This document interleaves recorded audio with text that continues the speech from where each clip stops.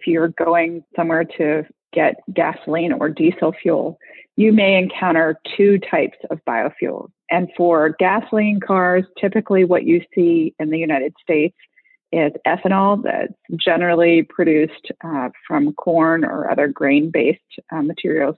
And that's a biofuel that blends into gasoline. The other one is biodiesel, which is diesel. It's a bio-based diesel fuel that blends directly with petroleum-based diesel fuel. You're listening to Femcanic Garage, the podcast that features women in the automotive and motorsports industries.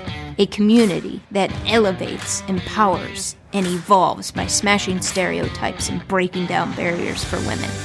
I'm your host, Jamie Blossman. Buckle up for the ride, Femcanics.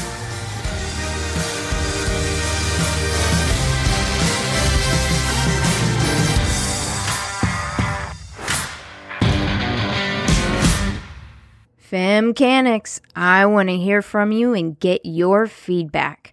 I want to know what you like or don't like about the podcast. I want to make it yours. You can leave a message by calling 614-636-2240. Again, it's 614-636-2240. Leave me a message and who knows, you might hear yourself on the podcast. Welcome to the third Shop Talk episode featuring biofuel boss Rachel Burton.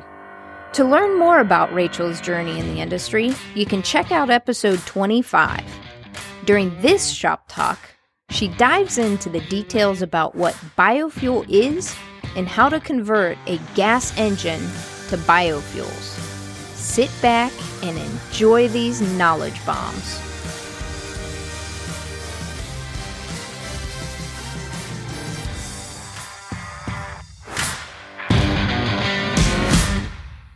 Hello, Femcanics. This is Jamie B coming to you, and I have Rachel Burton back in the driver's seat, but this time it's for Shop Talk. Rachel was on the Femcanic Garage podcast earlier. If you want to check out her more personal side of things, where we dive into kind of behind the scenes of Rachel specifically, that's episode 25. But welcome back to the driver's seat, Rachel. Thanks, Jamie.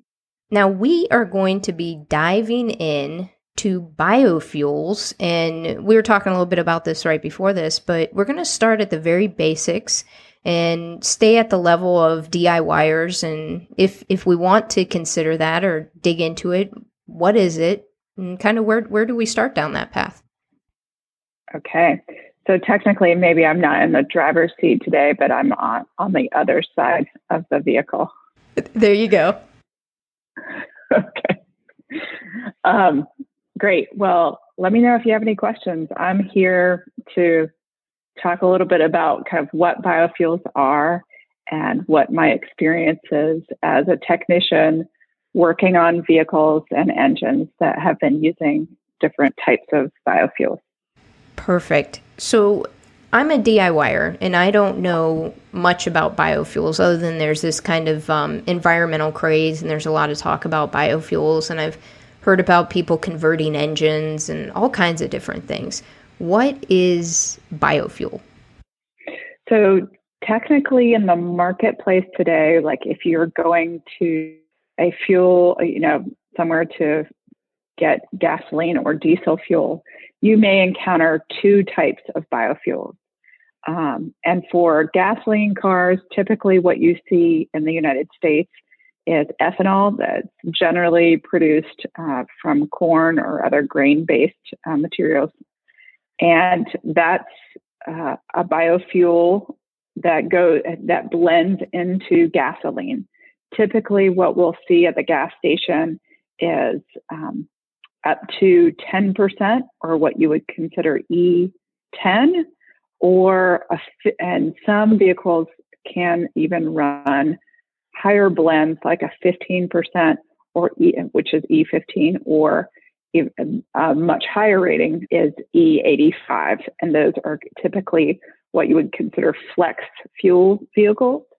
So those are the biofuels that you'll see, and the biofuel blends that you'll see for gasoline vehicles. And then the other one is biodiesel, which is diesel. It's a bio-based diesel fuel that blends directly with petroleum-based diesel fuel. So typically the blends that you may see at a gas station would be a 5% blend, which is considered B5. In Illinois specifically, you can see an 11% blend, but typically the sticker would say, up to 20%, 20% blend, so which is considered B20. And then occasionally across the U.S., you may see even higher blends at a B99 or B100, which is basically almost pure biodiesel with very little petroleum diesel fuel in it.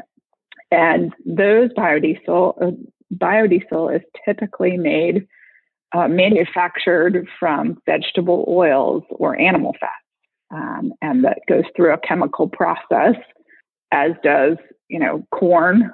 A corn grain will go through a fermentation process. So they each have completely different production processes. The biodiesel blends with diesel fuel, and the ethanol blends with gasoline. So is it true that the biofuels are actually better for the environment then? I would say that both of them have better, lower carbon footprint, and can have each blend can have a different emissions profile, and generally they are lower in hydrocarbon emissions. It depends on what blend you're talking about and what engine, but that is one of the key reasons that manufacturers approve blends of biofuels is for emissions improvements. So I could give you an example of different blends of biodiesel going into diesel engines. You would have, typically you would have carbon monoxide, particulate matter, and unburnt hydrocarbons. And the biodiesel can have significant impact on those unburnt hydrocarbons, particulate matter, CO, and occasionally NOx, oxides of nitrogen. And that's one of the main reasons people use biodiesel blends. Here, I'm located in North Carolina, and the Department of Transportation and many of the school buses in North Carolina have been approved to use biodiesel blends because of the positive benefits on the air quality. So maybe these are dumb questions. I don't know. I'm just getting educated on this. None of them are. So if I go buy a car, and would I have to buy a car that is specifically, like the engine is made to use the E85, or could any car use that particular fuel blend?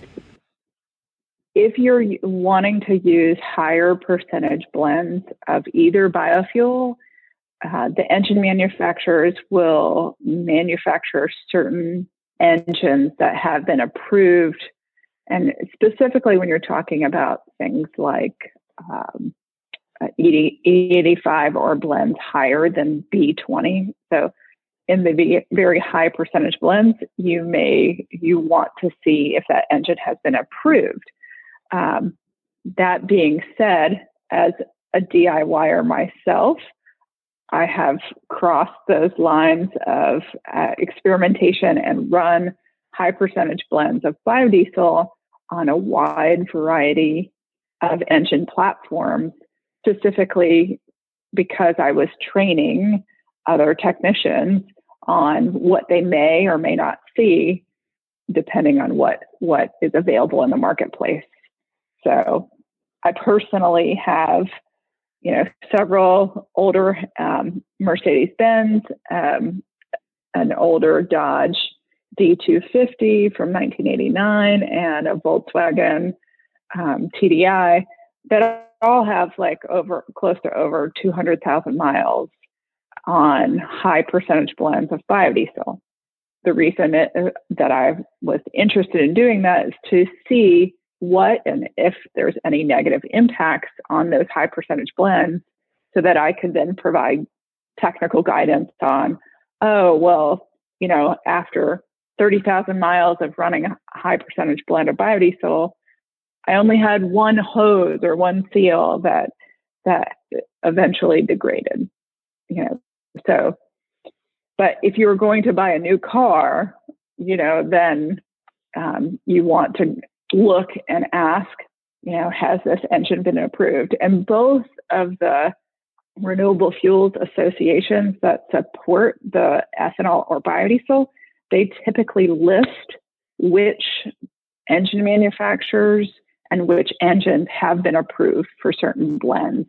And I can actually send you guys a list that we can put in the show notes if that's of interest. Yeah, absolutely. So when you went through kind of your little experiment, I'll call them experiments, what did you find that the biggest difference between, I'll call regular fuel, and the biofuels? Why approved? What is there something that the biofuels are harder on an engine versus just regular gas, or what is it? So I'll say that I'll probably, over the course of our discussion on Shop Talk here, most of my hands-on engine experience is on the diesel side, but I do have some experience on the ethanol side. So most of my experiments and experience is there. Actually, I think in my experience that biodiesel specifically is less harsh on a diesel engine. Even when back in 2006, when they changed the sulfur regulations, sulfur was at 5,000 or 500 parts per million allowed in diesel fuel, and then they changed it down to 15 parts per million, and that sulfur was used as a lubricant inside the diesel engine. When you go down from 500 to 15, you lose your lubricity, your ability to lubricate that engine. And even a small percentage of biodiesel, 1% to 2%, can improve your lubricity significantly so that you're not having any kind of negative impact of having that lower sulfur rating. So 1% to 2% blend of biodiesel gets you a higher cetane, generally similar horsepower, torque, and fuel economy as regular diesel fuel. And it's naturally low in sulfur, and it has a positive impact on your emissions. So that's kind of what you see on the biodiesel side. On the ethanol side, ethanol is generally a higher octane fuel. So that's one of the reasons that you see ethanol being used at different blends in the racing community. Oh, that's interesting. Huh. From the diesel perspective, the biodiesel provides the lubricity. And then on the racing side, the ethanol provides the higher octane rating. Got it. So you had mentioned in some of your experiments, what would you see break down once biodiesel was introduced? Is it a hose thing, So one of the component, typically inside the fuel system, in older vehicles, you may have natural rubber components. Whether you're talking about a gasoline engine or a diesel engine, and for the most part, in a pre-1996 scenario, many of those hose components were made of natural rubber, or they were starting to change their blends, the polymer blends, and those fuel lines. And they're in the two documents, that the changes in gasoline manual and the changes in diesel fuel manual.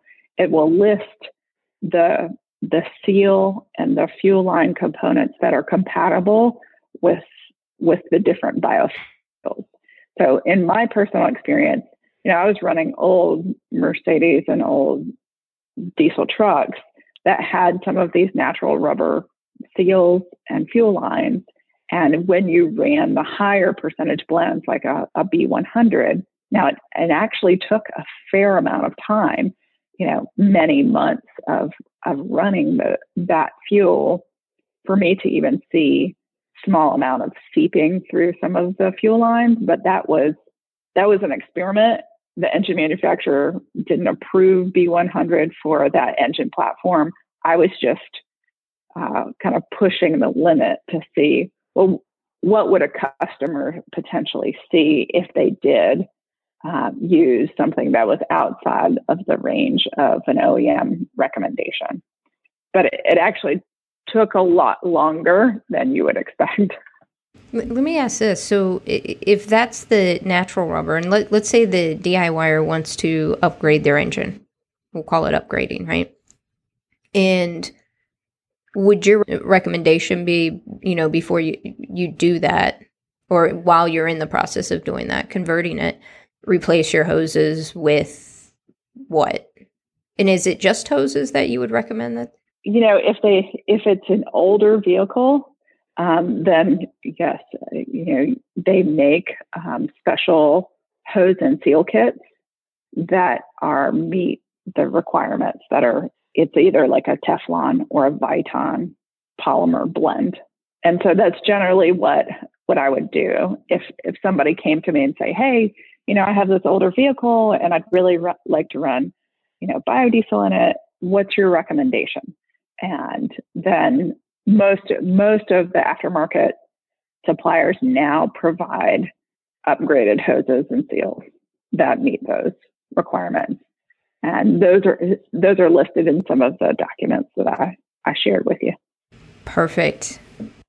Yeah, it's a lot easier now to kind of upgrade, some older vehicles to be able to run on the various blends of biofuels, whereas maybe 10 years ago it wasn't as easy. Can you go through a high level, and I know you have the document, so folks will be able to reference the document, but can you share with the listeners a high level, like, okay, I have this old vehicle, and I'll use what my partner and I are working on. We're working on a 1965 Ford Econoline van, and it's gasoline. If we want to convert, what would your recommendations be to look at, or as we're replacing different things you just mentioned hoses as an example? That would be the first place that I would look at, as just generally, especially since it's already an older vehicle. If you haven't replaced those fuel lines, they may be already dry and cracked anyway. So I would just, go to a typical aftermarket supplier and say, hey, here's the, inside, outside diameter of my fuel line. This is the vehicle. I just want to go ahead and replace all the rubber components. And I'm assuming, Rachel, the metal, like whether you use stainless steel or the aluminum fuel lines. All the metal should be fine. Okay, got it. Okay. So really it's just the really rubber components. Yeah. And there are some specialized automotive providers. If you're wanting to really run higher percentage blends of biofuels, ethanol, or biodiesel, that might have special components or special pre-packaged hose line. I used to just buy it in bulk myself, but there are some manufacturers that are saying, oh, if you're trying to upgrade this engine, then you would need the line that goes from the tank to this part of your metal fuel line, and they might come in a prepackaged kit.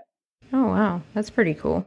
Wow, I'm just taking this in and processing this, and I'm thinking about our project because something as simple as, and I know this isn't biodiesel, and I shared this with you before, where if you are an environmentally conscious person and you love cars and you love old cars, there can be a values conflict there where it's like, I love the environment, want to do my part, And I have this 6540 Econoline van that literally in the older cars, and for those of you who do know, sorry, for those of you who don't, here's a little interesting nugget where literally it's just a rubber hose that wraps around, and ultimately those vapors just get dropped out into the atmosphere. It just goes through a little rubber hose from the gas tank and it just goes out there.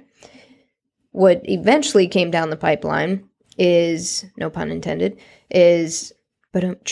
anyway. See, you appreciate the terrible humor, Rachel. Thank you so much for laughing at that. Yeah. Is eventually we went and got a charcoal canister that was off of an old truck, an old Chevy truck, and we're going to be installing that on the 6540 Econoline van so that the vapors run through the charcoal canister. So it's interesting on what is possible with relatively low effort to upgrade your engine. Now, I don't want to assume this.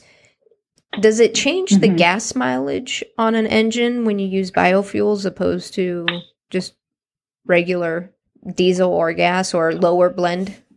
I know from the biodiesel side, I didn't see a significant difference in blends that are, up close to B20. Now, technically the higher percentage blends like the B100, there can be somewhere between a 7 to 8% BTU variance, depending on, your diesel fuel, your parent diesel fuel, and then the B100, the 100% biodiesel. And there can be some slight mileage differences on the ethanol side, but it also depends on the blend that you've got. But there can be some cost variance as well, depending on the state. So you might see a lower cost ethanol blend because they understand the variance of the energy content of that fuel versus your mileage that you're going to get. Got it. And just for the listeners, BTU is what? British thermal unit, but it basically translates to the energy content of the fuel, like of a gallon of gasoline. Got it. So based on what you've seen, do you get better gas mileage or a little lower gas mileage? Lower. You get lower gas mileage, but there may be actual financial incentives. So the E85 might be cheaper in certain states, depending on the incentives. Interesting. I would have thought that you'd get better gas mileage, or I don't know why I thought that. But it may be negligible. You may not see anything, and if it is, from your experience, that it's very little difference. That's my personal experience, but most of my experience has been on the biodiesel side. Wow. So why would someone consider converting? Why go through that effort of doing that? I would say many people are interested in supporting fuels that promote a healthier environment, a cleaner air, but then also something that is supporting the agricultural community. So if you have fuels that their parent material is coming from crops that are grown directly in their area or in the United States, as opposed to importing petroleum from other locations outside of the United States. I know that my own personal interest in kind of making my own fuel, it was just came from a DIY perspective, but also understanding and learning that, there is a material, used cooking oil, that is typically thrown away, and you can collect that material at a relatively low cost and convert that material, run a chemical process on it to make diesel fuel to run in your diesel engine, and then it actually has better emissions.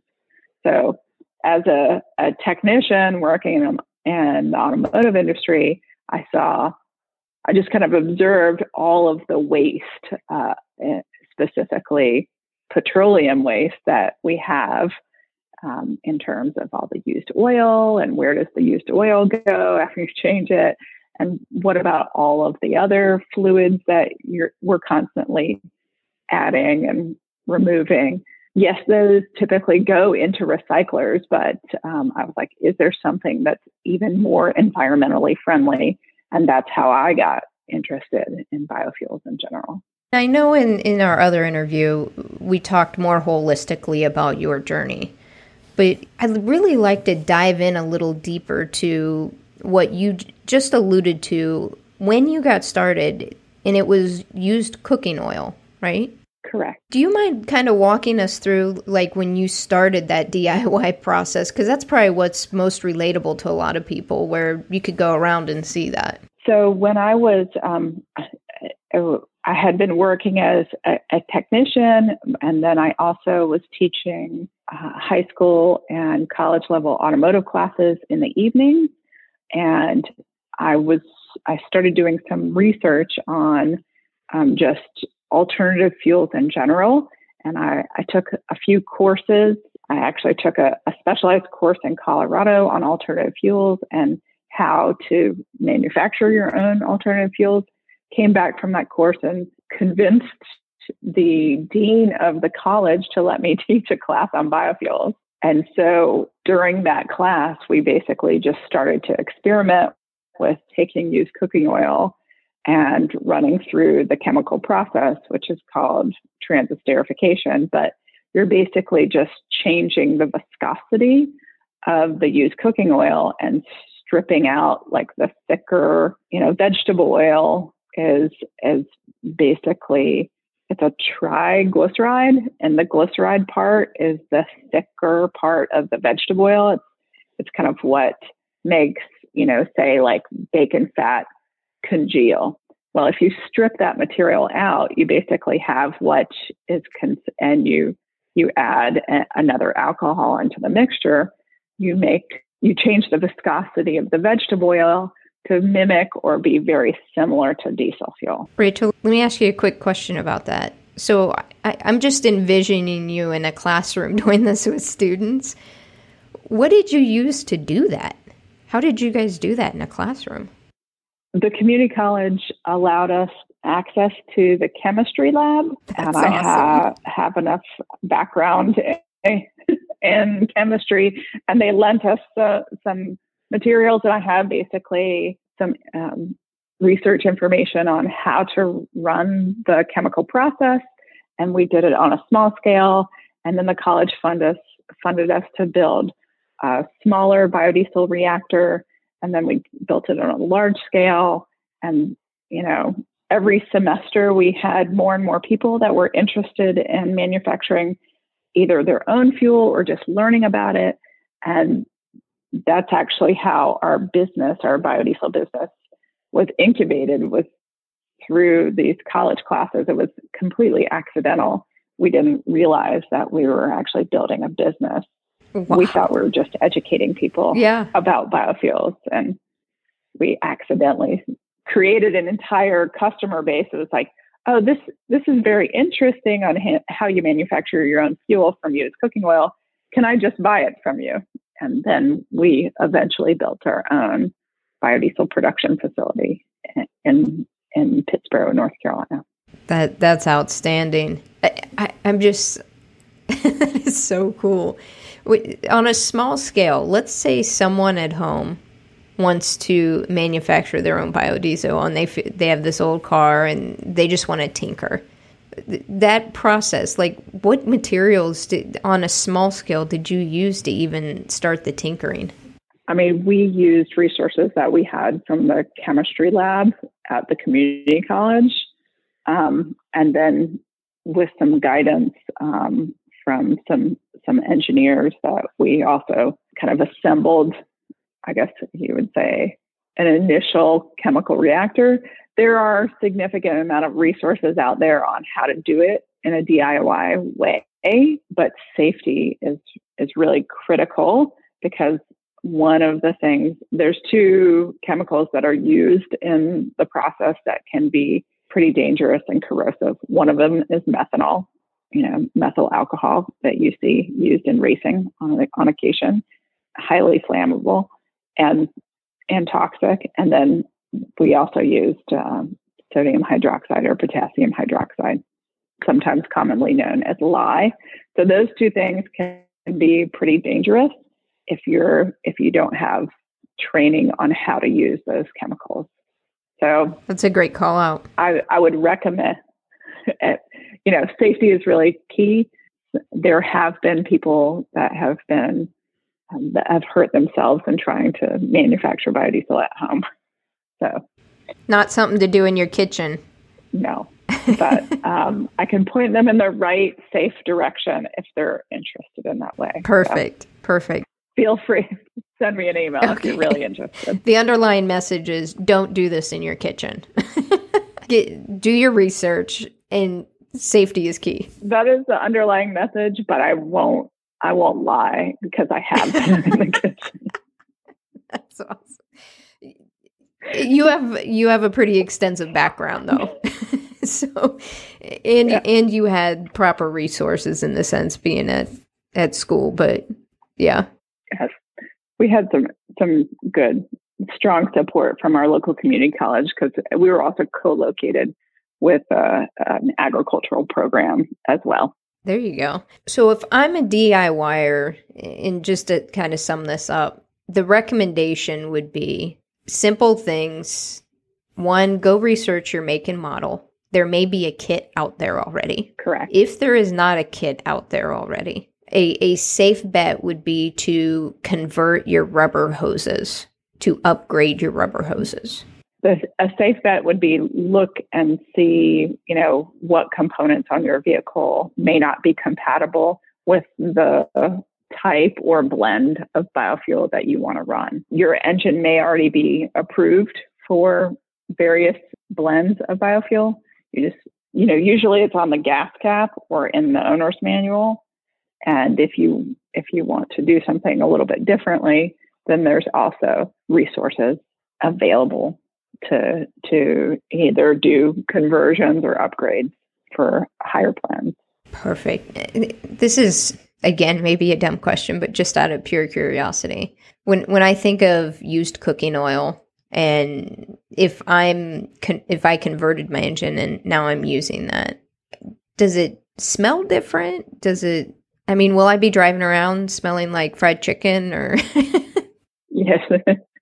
I don't know if we had talked about that before, but when I was teaching many of the high school classes and I would pull in and drive in my diesel truck, many of my students would say, your truck smells like fried chicken. That's awesome. But yes, there can be a difference in odor, especially on the biodiesel side.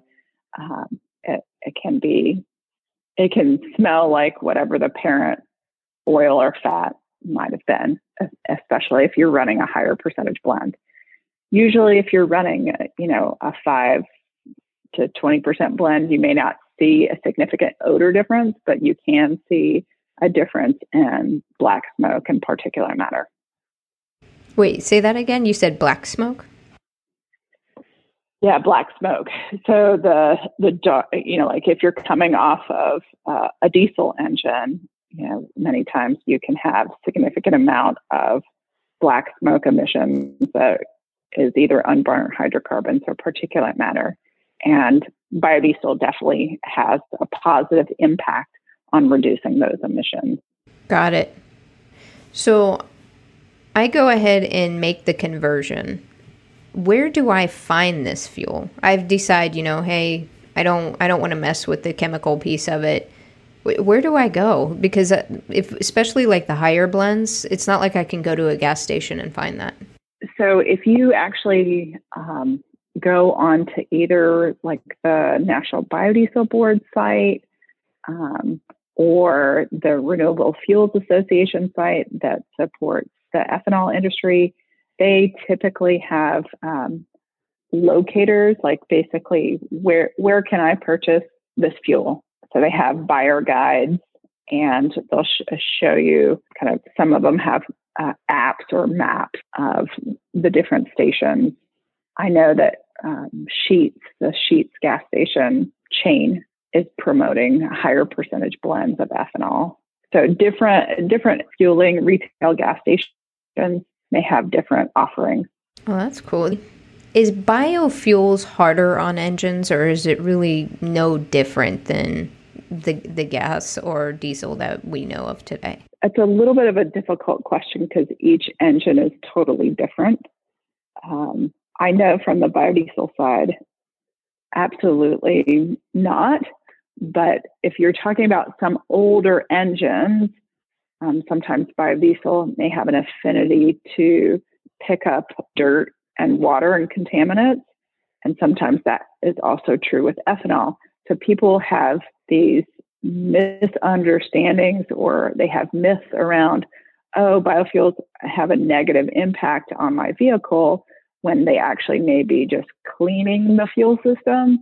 Mm-hmm. And when they clean the fuel system, it actually allows the vehicle to operate longer and better and more efficiently. But you may see something like 1 or 2 additional fuel filter changes if you're talking about an older vehicle that may have a significantly dirty fuel system or fuel tank.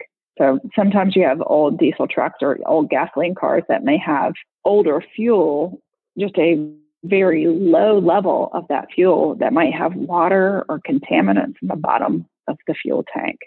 And if you add high percentages of the biofuels, it can kind of have a cleansing effect in the engine. Oh, that's interesting, because I could imagine people maybe making the conversion and seeing this getting flushed out and actually changing back because they think it's causing a problem, when really it's not. It's just going through that cleanse. Right. One website that I think is connected, I just found it off the Sheetz website because I was looking, but there's getbiofuel.com, and you basically can look for biofuel stations while you're on a road trip or in your area. Oh, wow. It kind of reminds me of like Tesla. They have all these stops along the way to charge, right? Mm-hmm. Yeah, like I popped up, I just put in my zip code, and it came up with 7 different locations in like a 50-mile radius where I can get biofuel. Well, if I'm being honest, Rachel, those are the immediate questions that I have. And I know as soon as we are done with this interview, I'm probably going to think of 12 other ones where my partner's going to be like, why didn't you ask this? I'm like, well, I'm sure Rachel will let me ask her another question. Is there any common questions that you've gotten that maybe I haven't explored with you that I just haven't even thought of that you think may be of interest to the audience? One of the questions that can come up with different technicians is people are concerned that the fuel, like the biofuel specifically, isn't regulated or doesn't have a fuel standard. And there has been significant amount of engine research from the OEM, original equipment manufacturers, and many of the different biofuel organizations to provide fuel standards for each of the blends or for the parent fuel itself. And many of those fuels have their own ASTM specification, which is the same specifications that gasoline and diesel fuel have. So one of the questions is like, is this fuel even regulated? Like if somebody manufactures a fuel and they sell it to a petroleum, somebody that's going to blend it with petroleum, how do I know that it's high quality? So there are ASTM specifications for the biofuels, and engine manufacturers have been actively engaged in doing their own research on various blends of biofuels over the years. That's helpful. So that's one thing that kind of typically comes up. Sometimes people ask, do I need to do a different type of maintenance when I'm running a biofuel? Like, do I need to change my oil more often or something like that? Generally, if the engine manufacturers approved a certain blend of biofuel, they will dictate in the in the owner's manual whether they need to do regularly scheduled maintenance, or sometimes if you're using a higher blend of a biofuel, they may recommend kind of what they call severe duty for a certain time period, like maybe initially or for a longer time period. So that's one thing. And then another one that people typically ask, especially as it's related to biodiesel, is what do I do in the winter? Can I still use biodiesel in the winter? Because some biodiesel blends may have, different gel points or cloud point in which the biodiesel blend, you may want to use a lower blend in certain winter time. But here in North Carolina, the Department of Transportation uses a 20% blend all year round, even in the mountains. So you just have to kind of basically understand how to properly blend with a winterized diesel fuel. Yeah, that was definitely a question I didn't even think about, but now that you're mentioning it, a very valid question. So yeah, those are the typical ones that kind of come up in some of the training seminars, but I'm happy to also provide those extra resources, or I'm open to questions if people have them afterwards. That's great. And as always, Rachel, thanks for taking the time to sit down with me and letting me pick your brain and explore this topic. It's a topic that a lot of people are interested in, and sometimes I know you can Google stuff, but just to sit down and get someone's perspective and just kind of talk through it is nice than just reading an article all the time. So thanks for taking the time to do this. How can folks, if they do have questions, how can they connect with you? I'm available on the social media sites that you mentioned before, and then my email is also available there.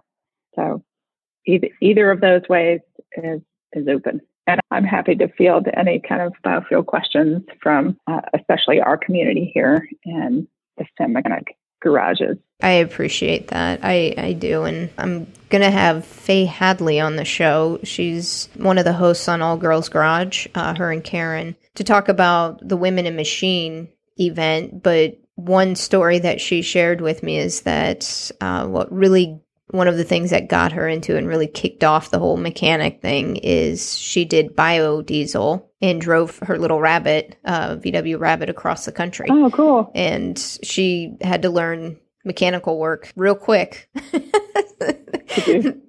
And she converted her engine. Well, we probably have a number of stories that we could share.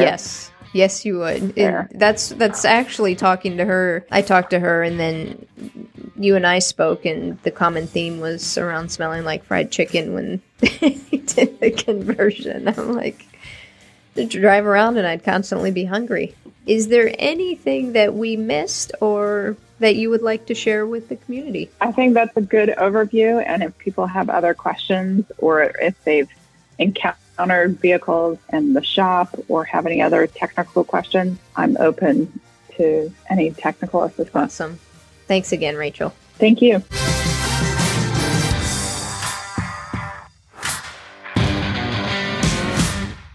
Be sure to check out the next episode. One of the most respected classic car restoration shop owners in the industry is in the driver's seat.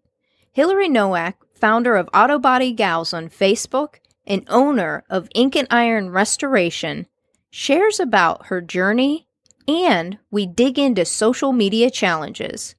Until next time, Femcanics. Thanks for listening to the Femcanic Garage Podcast. You can find us on Instagram, Facebook, and Twitter at Femcanic Garage. Check out our website, femcanicgarage.com, for swag and the transcribes for each episode. If you want to help grow this community, do me a favor and subscribe, rate, review, and most importantly, share this podcast. Spread the word. This is Jamie B. signing off. Are you a Femcanic?